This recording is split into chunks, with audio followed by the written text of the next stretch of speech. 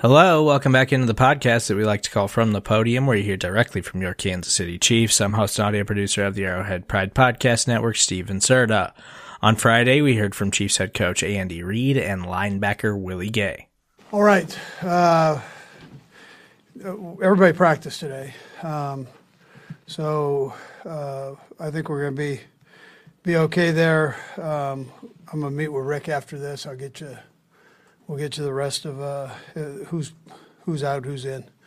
But look forward to the challenge of playing the Broncos. We know they're a good football team and well coached. So our guys have had a good week of practice and look forward to going up there. Anyways, that time's yours. Coach, go ahead. Coach, I understand you still have to meet with Rick, but how did Kadarius Toney look these last few days of practice? Yeah, so he got out and he worked. Did some good things, moved around pretty good. Didn't give him a full load, but he went out and moved around. We'll see. It'll be, he would be one that's right there on the border of playing, not playing. So. I know that Joe Tooney came down with a little bit of game time left. Has he been feeling like he's a lot? Which one? Tooney. Actually, Tooney, yeah, he's felt better the last couple of days. Yeah, for sure. Yeah. Unrelated to your game, I don't know if you watched last night.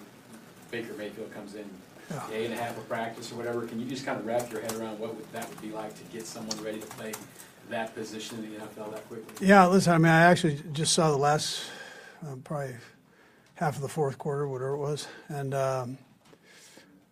pretty amazing job he did.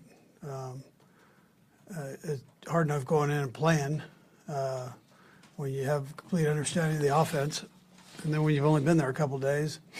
And then you have to run the 2-minute drill to win the game. That's pretty amazing. So my hat goes off to him. He did a nice job. Have you had what's the quickest you ever had anyone get up to speed? I know it's. I've never been in quite that situation like that, but it's amazing. Yeah, to answer your question, my hat goes off to him. He's very football smart, anyways. But that's another level. Coach, along those lines, with having to close out a game, the Raiders were up. You guys have been in similar situations. How hard is it to do that, especially when you guys have to play the Broncos and it could be a tight? Yeah, sure. No, this league's crazy that way. The parity in this league is amazing. I mean, everybody has an opportunity to win or lose the game, and so it forces you to play 4 quarters, and there are no easy downs. But that's what we like doing. We enjoy the game and enjoy the competition. Coach, we'll get Willie Gay in a second here. Just in general, on and off the field, how have you seen him grow this year? Yeah, I think Willie has grown. He's a father now, and that was an important step that he continues to grow, and he's doing that. He's a fun kid to be around, loves to play, and I'm proud of him for how he's handling himself. Yeah. Anything else? All right. Good.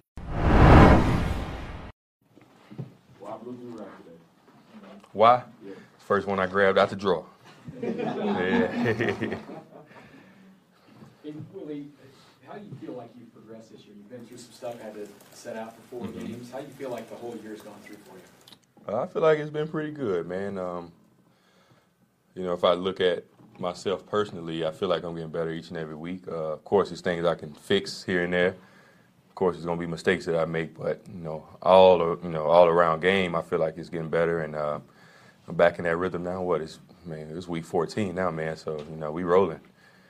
Well, you've never shied away from the mental stuff, and there were some problems last year. How far do you think you've come as you kind of look back on? Oh man, I've came far. I used to hate coming to work some days last year, man. But now it's, honestly, it's the highlight of my day. Honestly, is getting up at 6:15 in the morning with the dogs, man, and getting ready to come to work. I really love it now. So it definitely plays a role and plays a difference in the way you perform on the field and in the outside world. So. What do you think has been the most significant part of that change?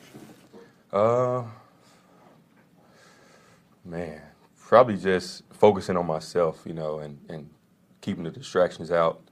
Whether it's just the outside world and the media, whatever it is, man. Just being in my own world sometimes, and that's what it takes, and that's what I did. you guys have had a lot of success, obviously, this year. You're sitting where you are. How do you put away last week's game, the disappointment of it, and move forward? You know, we know it's a lot of games left to play, like, 4 or 5 games left to play. And, you know, that game, of course, it hurt us, but we got a bigger goal in mind. And we got to keep rolling, try to win out, and see what we get after that. Willie, what do you feel like you gained from having leaders like Chris and Frank? Whether it's in front of you, obviously, in the play during games and during the week here. Guys that just don't stop. You know, those guys both, years 8, 9, 7, 8, 9. And you see them still going like they in year 1 and 2, you know. So, I'm in year 3, and I look at guys like that who still trucking along, man, and they motivate me some days, you know, because they just love the game so much. Some of the best players on the defense, you know, for years, you know, since they gotten here. So you look at those guys, man, it definitely gives you a push. So with Chris, some could argue that he's having the best season of his career. Whether it's stuff that we can see on tape or if there's something that you can sort of pinpoint otherwise, why do you think Chris is having such a good year?